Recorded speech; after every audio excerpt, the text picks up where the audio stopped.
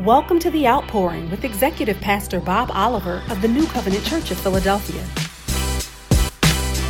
I want to speak with you, can you get my phone, briefly, about what I perceive as one of the great challenges of our generation and of our time. And that is the capacity to discern between condemnation and conviction. Condemnation or conviction. This is really important, more critical than it appears on the surface, because many people reject instruction because they perceive it as condemnation. I remember some years ago I saw a person at an amusement park wearing a shirt and it says, "Only God can judge me." And I watched him as he walked, and I said, I wonder if he understands what that means across his chest. Only God can judge me. If you really understand that, that ought to put the fear of God in you. Because God, as the ultimate judge, there's no place to appeal. There's no appellate court. You can't appeal his decision. And that's why Paul says, and knowing the terror of God, we warn the wicked. So what you want to be is in the will of God at all times. Condemnation only comes to those who are out of him. It's only, and we'll talk not philosophy, but scripture. And may God make it plain to each of us. But earlier this week, I was in the presence of these 3- and 4-star generals and leaders in the marketplace in Boston. And one of them stood up and he talked about the code of honor for the cadets at West Point. The code of honor for West Point cadets, and this is what it says. A cadet will not lie, cheat, steal, or tolerate those who do. A cadet will not lie, steal, or cheat, or tolerate those who do. The last part is the accountability. And the reason they established this code of honor is because they were losing the character of the armed forces was in question, because people were not living in a way that was consistent with their oath to defend and uphold the Constitution. And they decided, we want to change the image that the world has of us, because we have a responsibility to keep peace in the whole world. We're the most powerful nation in the world, and we have to walk a certain way. If the cadets who uphold the Constitution recognize the importance of honoring that Constitution they withhold, how much more should the children of God uphold? Let everyone who names the name of Christ do what? Depart from iniquity. Y'all know the Bible. Am I talking to anybody? Let everyone who names the name of Christ. So the part that struck me was, we won't tolerate those who do. Because if I am responsible only for me, then the we might fail. Do you understand? Let me give another example closer to home. I was in a church called the Crossings in Oklahoma. And it was a Tuesday night, and the young people were getting together, and they don't let anybody of a certain age come in. They are contained within themselves. And so I have a few gray hairs, and when I came to the door, they stopped me. We'll have the leader come out and talk to you. And the person who I was with was one of the pastors who also had gray hairs. And all of us who were there, they came and they talked to us, but they didn't want anyone above a certain age to come in. And I don't know if they thought we would contaminate the place or that we would try to change their culture and bend them to our will and shape us into our image and likeness, or maybe it was all of the above. But standing out there, they told some stories. And the pastor who was hosting me said, the reason we trust them is because they've proven themselves to be trustworthy. What they do, and he said, you see all those people in there? They let me stand in the back, in the dark, at the door and look in. In Elder Ardelia, there must have been at least 1,000 young people, and they were worshiping and they were free.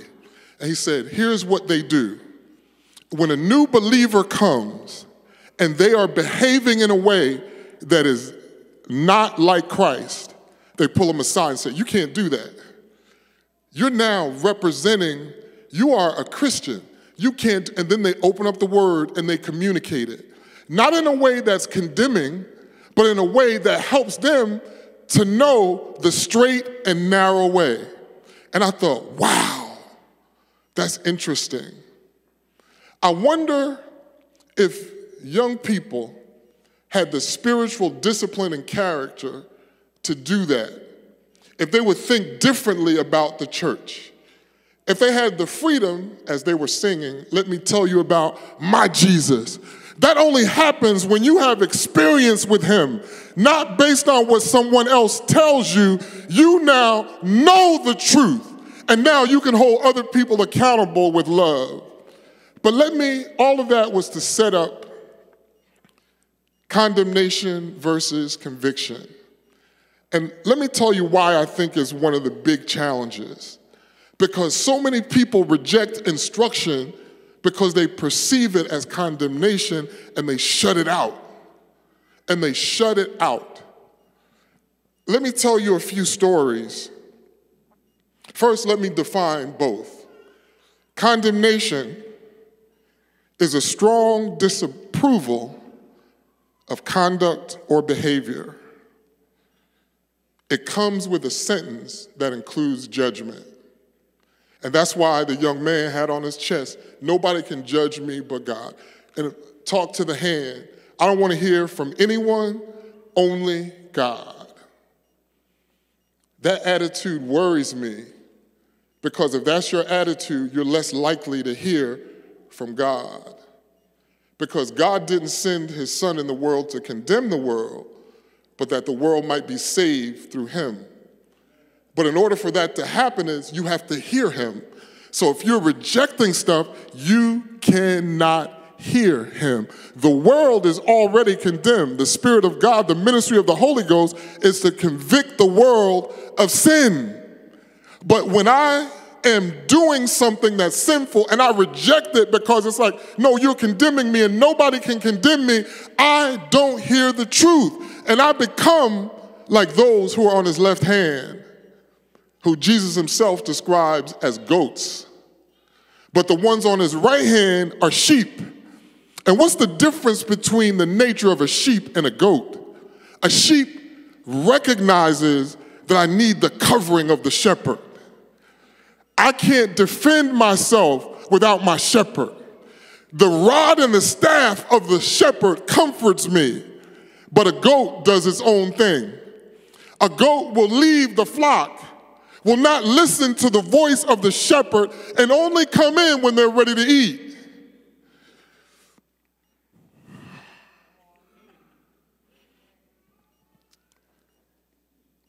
I would not want to spend my life in the presence of a holy God and only coming when I'm hungry and I need to be fed. I want to come even more when I'm empty, because the ones who hunger and thirst, they're the ones who shall be filled.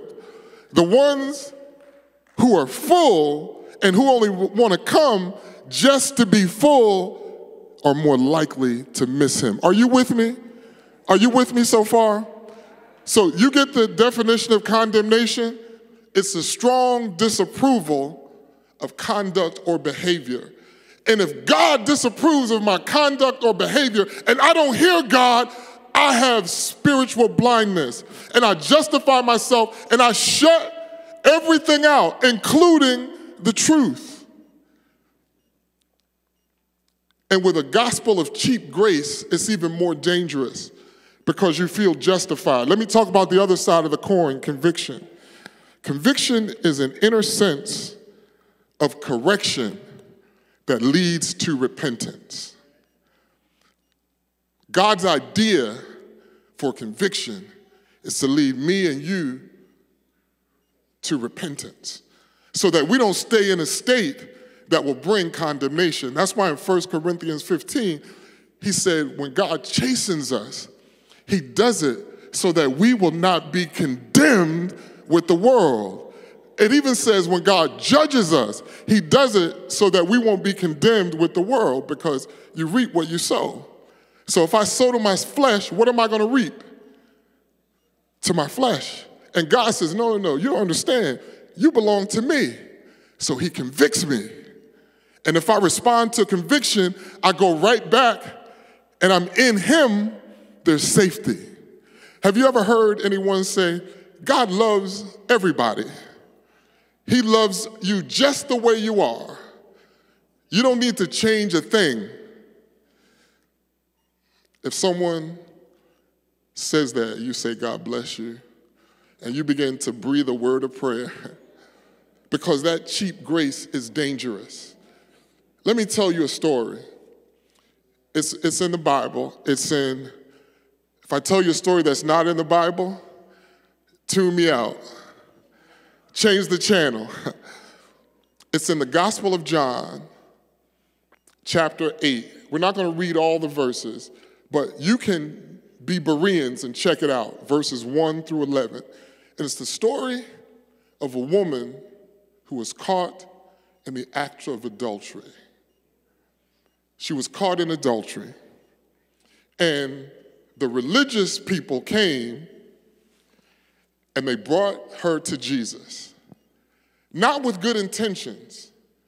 Not with good intentions, because they wanted to trap him. They were pitting him against Moses. They told him what Moses said, and he tried to tell them, don't you know that I am? Do you know who I am? You're talking about Moses? But anyway, say on. Moses said if one is caught in the act of adultery, they should be stoned to death. But what do you say? That's what Moses said. What do you say? And he said, I'm not sitting down because I'm tired. I just want to be more fireside with you. What do you say? And he stooped down. He wrote on the ground. He didn't say a word. Nobody knows what he wrote, but they saw it. And then he looked up and he said, you who are without sin, cast the first stone. And every one of them walked away, from the oldest to the youngest. They walked away. And then put up verse 10. I want to read two verses, 10 and 11, because here's the lesson. Verse 10 and 11. John 8, 10 and 11.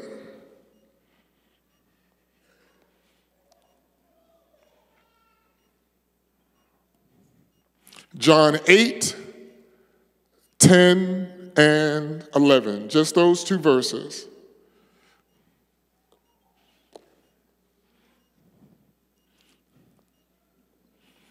I think I'm on my own in this. So you know how the little ones, when the music stopped playing, Brandy said, and they heard her, keep going. And I said, that's a valuable lesson that they learn. John 8, 10 and 11. If you have your Bibles, you can look. Jesus asked, because she was worried about condemnation. She was ashamed. She was within an inch of her life. They had the stones ready to go. She experienced the grace and deliverance of God. And this is what he says. When Jesus has raised himself and saw no one but the woman. All your detractors, he can take care of them. But in the end, it's going to be you and him. Now it's just you and him.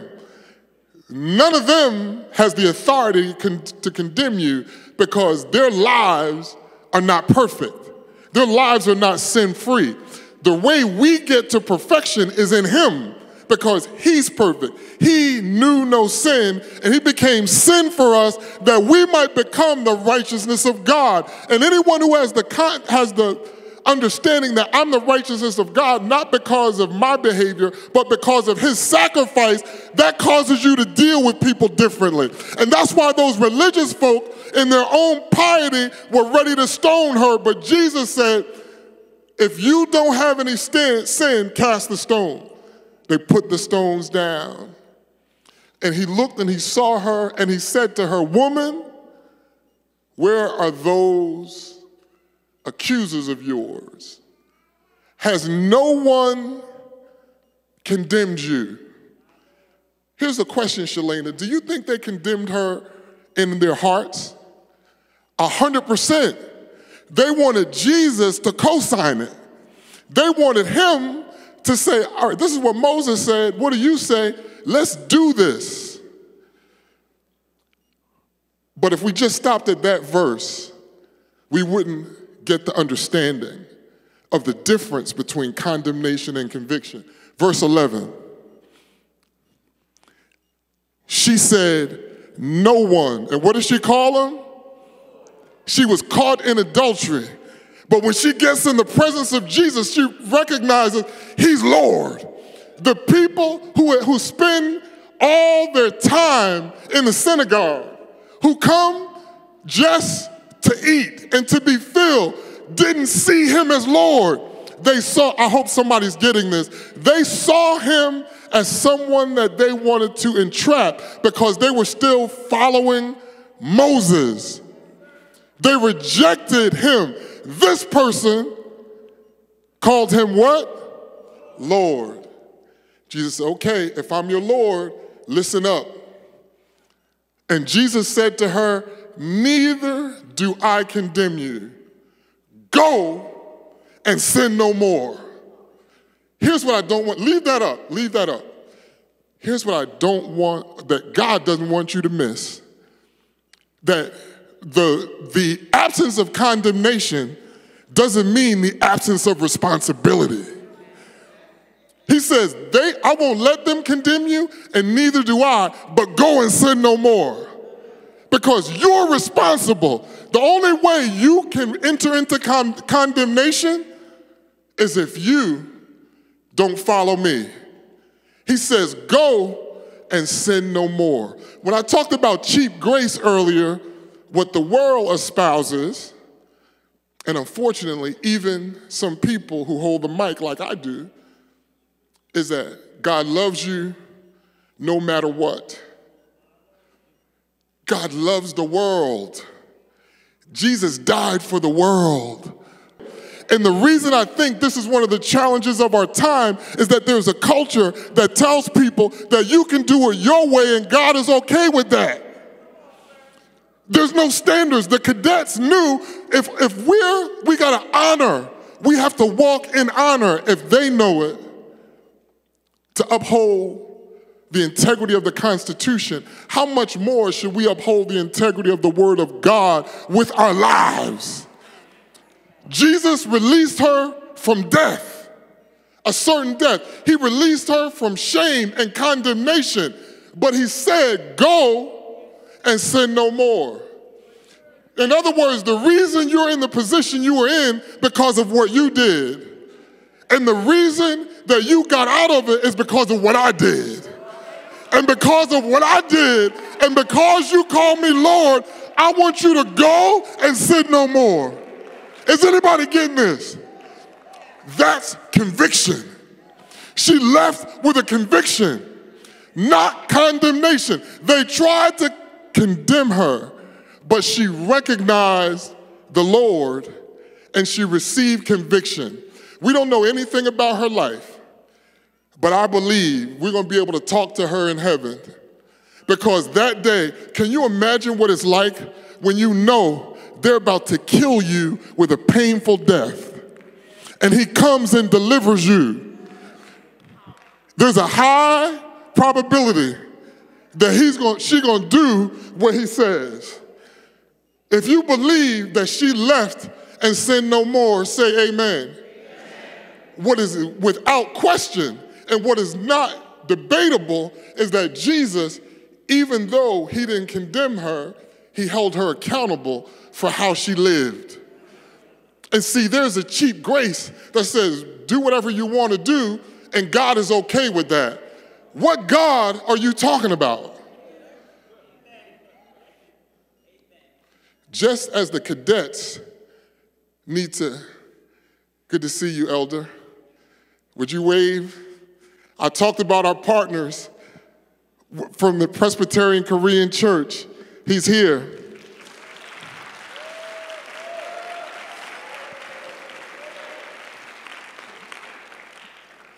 He sent me a text before I got up and said, I'm watching you online. I'll be there. You must have been watching in your car because you got here quick. But there is a responsibility that goes with it. Condemnation or conviction, it's our choice. But conviction comes to lead us to repentance. Are you with me? All right, so how do we, as citizens of the kingdom and children of the king, those who inherit what Jesus died to give us, how do we navigate this and help people around us, but also be instructed ourselves? So I must first be instructed, because there's no, as I said, when I stand before God, there's no appeal. It's all written in a book. And if I'm found in Jesus, I'm good. If I'm outside of him, I'm on my own and I have no chance. And the same for you. So here's another story. This story, does that story work? Should I keep storytelling? Yeah, as long as it's from the Bible, right? Yeah, somebody said, that's right, amen. I know y'all watching. So this story is about a wise king and two harlots. Two harlots and a wise king. And that is found in 1 Kings chapter 3. I'm telling it to you for reference so you can look at it later.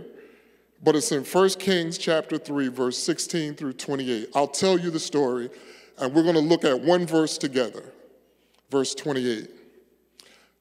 So Solomon is king, and remember when God appeared to him in 2 Chronicles 6, when the fire of God came down and he asked him, what do you want? What did he say he wanted? Wisdom. May God give us wisdom to navigate this generation, to do it with the grace that Jesus did with that woman, so that people respond to the ministry of the Holy Ghost, which is the first responsibility in John 16, is to convict. But we reject conviction because we perceive it as condemnation. And we're going to go a little deeper, but let me tell you this story about two harlots and a wise king. There were two harlots who the Bible says dwelt together. They lived in the same house. And one of them, they both had their little children, they were nursing them. And one of them at night rolled over, must be a hard sleeper, smothered the child, and the child died. And she got up in the morning, grief-stricken, but tells you something about her heart, because she takes her dead baby, puts it on the chest, the breast of the other woman, and takes the living one and takes it for hers. But when the other woman wakes up, this is not my son. A mother knows, come on, you might think they all look alike, but a mother's like, no. That's not my son. So part of the responsibility of a king was to judge. People come to the gate and he exacts judgment. And anyone who leads in the fear of God must do it justly. Those are the words of King Solomon, who's this wise king in the story. So they both argue, and the arguments sound true. It's kind of like in a court of law today. If you listen to both sides, you'll be confused. You won't know the truth. You're like, wow, that was convincing while they were, whoa, no, they got a point too. And you're like going back and forth, back and forth. So Solomon listened to them, to both of them, and he said, go get a sword. And he got the sword, and as he was drawing back the sword, one of them said, cut him in half for me, half for her, and neither one of us will have him. The other one said, do not harm the child. Don't harm the child. Let him live. She can have him. Just don't harm him. Solomon put down the sword and he said, give him to the second one. That's the mother. But here's the lesson. Put up that one verse. And all Israel heard of the judgment. Come on, heard of the what? Judgment. See, we think of judgment as only negative. Like judgment and condemnation go together. They dwell in the same house, like these two harlots. And when you read this verse on your own, I want you to notice something. He never referred to them as harlots. He saw them as two mothers, two women. I hope you hear this. When someone is doing something that is out of the will of God, you don't go calling that out, because that is what? Condemnation. There's a way for God to exact judgment in a way that can lead a person to repentance because they are convicted. Are you hearing me? He said the judgment which the king had rendered, and they feared the king, for they saw that the wisdom of God was in him to administer justice. The wisdom of God was in him to administer justice. God is just. And God is justified in condemnation, and he's justified in conviction. And we'll get into the word as to why that is true. It might sound contradictory, but his goal is not to condemn, it's to convict and for you to respond to the conviction. If you don't respond to conviction with repentance, you fall into the camp of what? Condemnation. Not because God did it. That's why he said to the woman, no one condemns you, but you go and sin no more. You have free will. Condemnation or conviction is a choice. It's your choice. When I make daily choices about my life, I choose to do it God's way or my way. And if I don't do it God's way, he will convict me, and I can either respond to it or override it.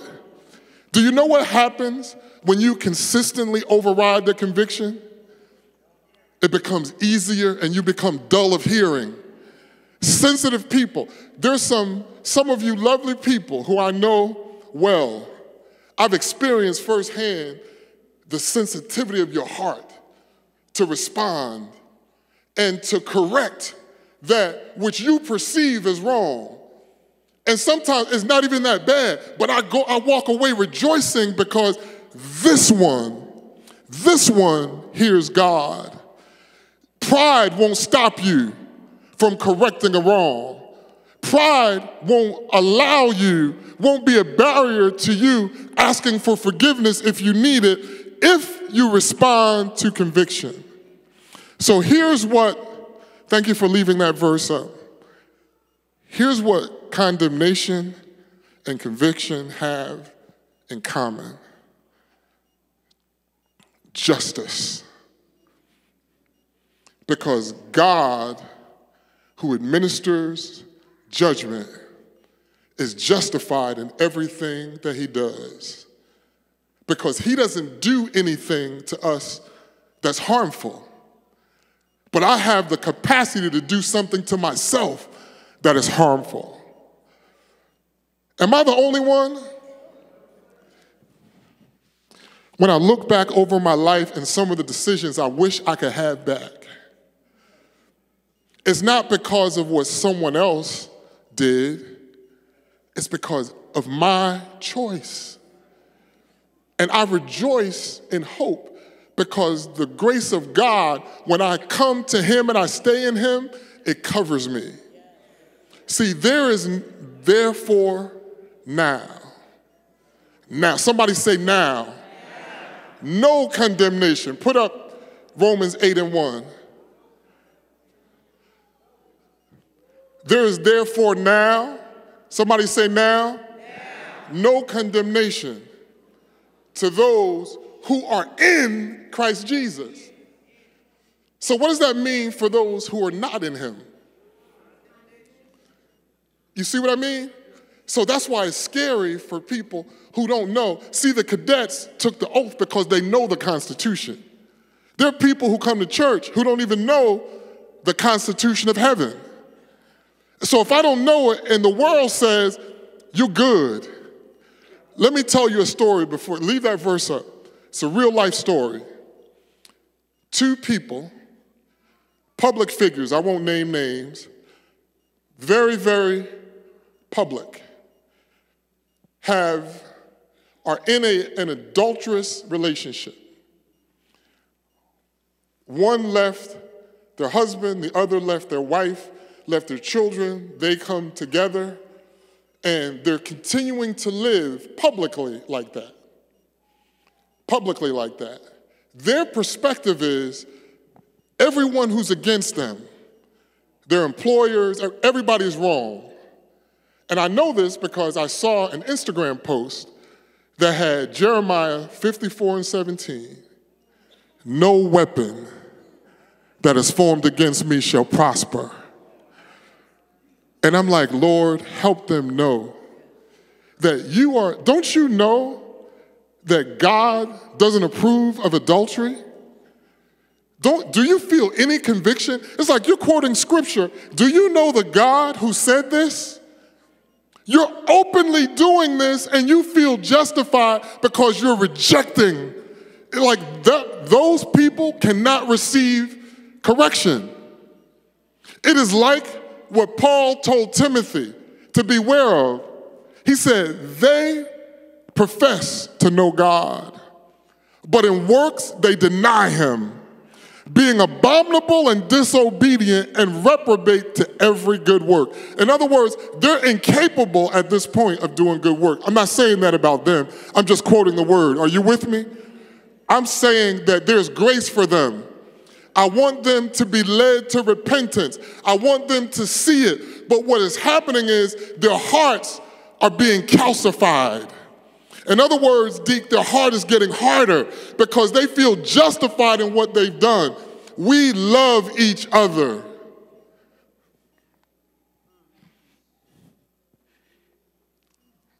Maybe you do, but I doubt it. I think you lust each other, and your desire has driven you away. And when lust has conceived, Brandy, it worketh sin, and then sin worketh death. Death is separation from God. We don't talk about this stuff enough, but do you feel that what I'm saying in any way is condemnation? In any way? Because it's meant for conviction, not condemnation. That's God's intention. There is therefore now no condemnation to those who are in Christ Jesus, who do not walk according to the flesh, but according to the Spirit. So you see the safety zone is clear. Be in Christ and walk in the Spirit.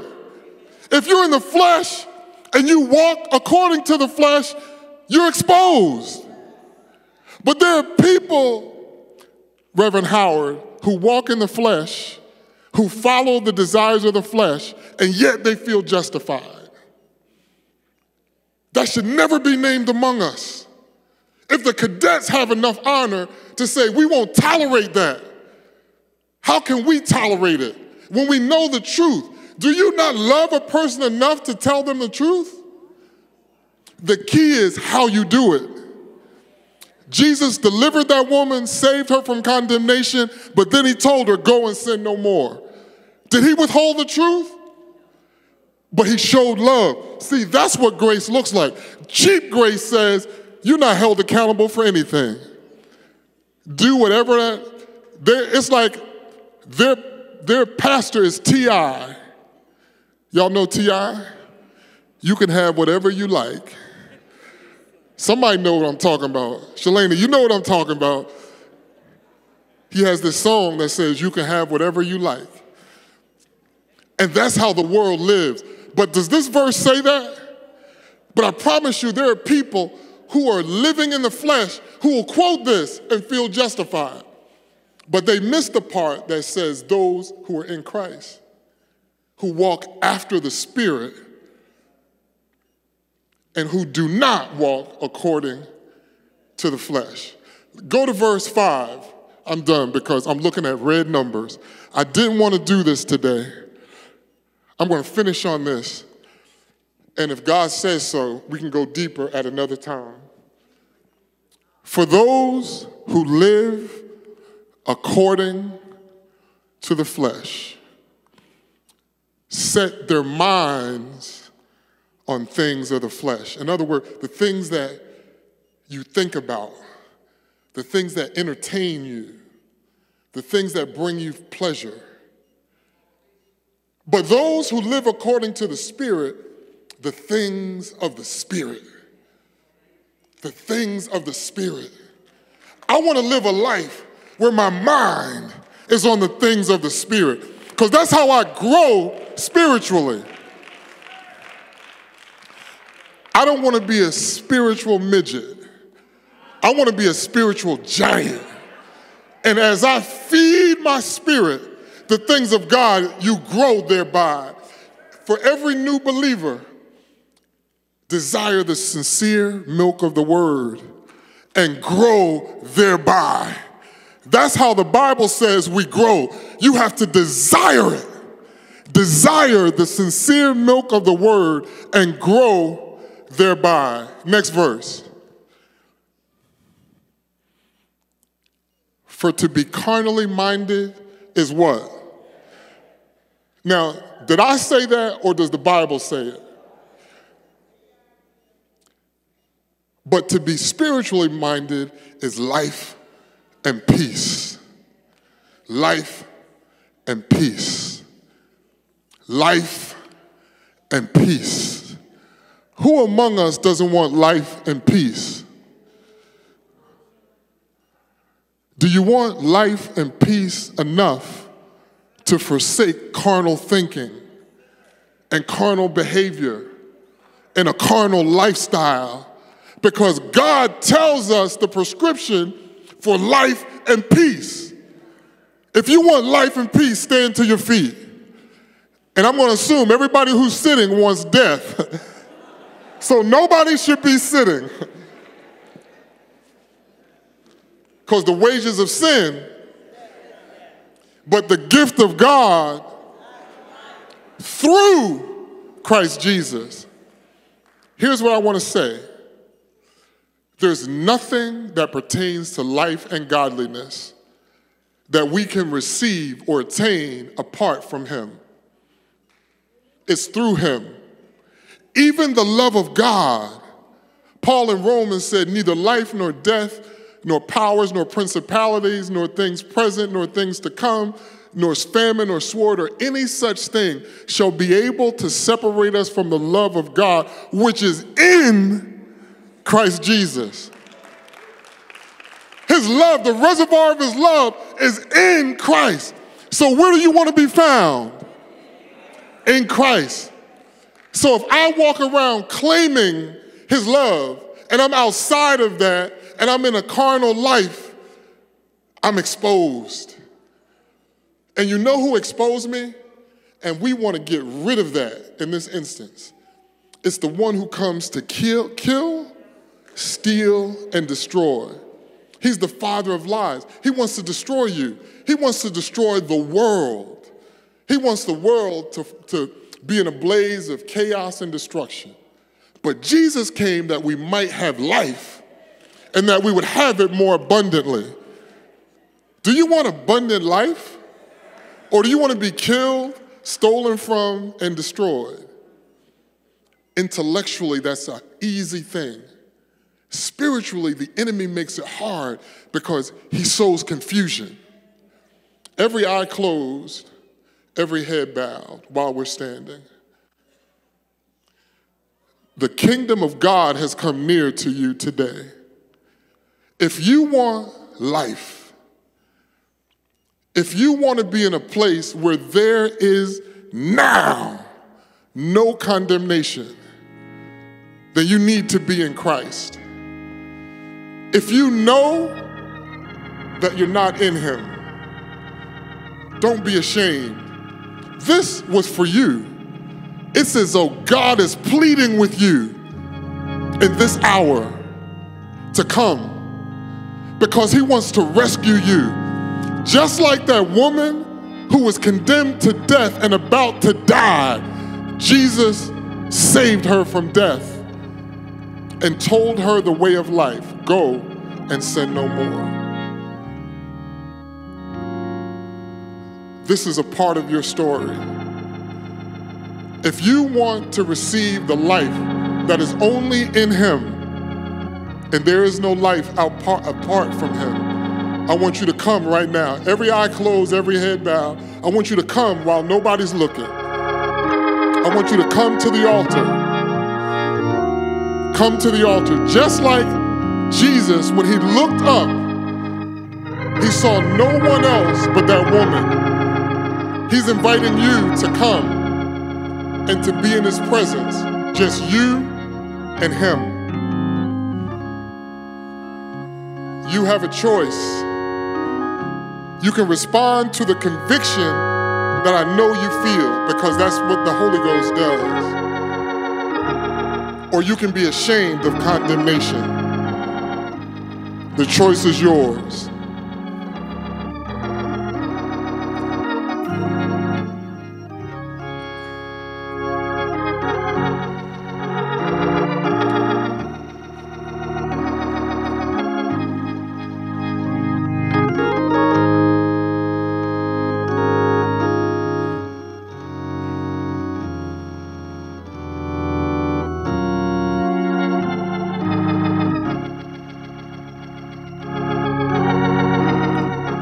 You may be seated in the presence of the Lord.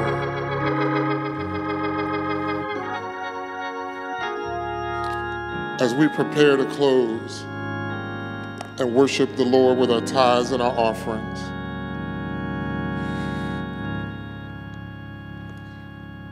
here's my earnest prayer, my earnest plea for everyone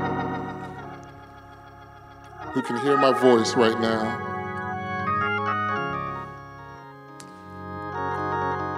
What God wants of us, what God requires of us in this hour are two things. It's not limited to this, but there are two things he's telling me to say. Be honest with yourself and be honest with him. Because the day will come where there will be many, according to the scripture, many who say, Lord, I did this in your name, I did that, and he'll say, I never knew you. Be honest with yourself and be honest with him. And don't you ever be ashamed of him. Because there's a promise in scripture there's a promise. Whoever is ashamed of me in this world, I will be ashamed of them before my Father in heaven. That's a reality that I don't want anyone to face. And that's my heart as a shepherd. That's why I preach. That's why I teach. That's why I commit my life to this. Regardless of hardship, there's something greater, and you are greater. He didn't die for the world or buildings. He died for people. So you know that the kingdom of God has come near to you today. And as you ponder, because I have a strong sense in my spirit, when all of this is done, and you know that you feel conviction, you can come just one-on-one. Nobody has to see. Nobody has to know. You don't even need to join this church. It's not about that. It's about your eternal destiny. Thank you for joining us in service today. We pray that this ministry has been a blessing to you and your family. To give your gift of love and help keep this ministry on the air, visit nccop.church/giving for all of the ways that you can donate to the ministry. Thank you so much for your generosity and God's blessings until we meet again.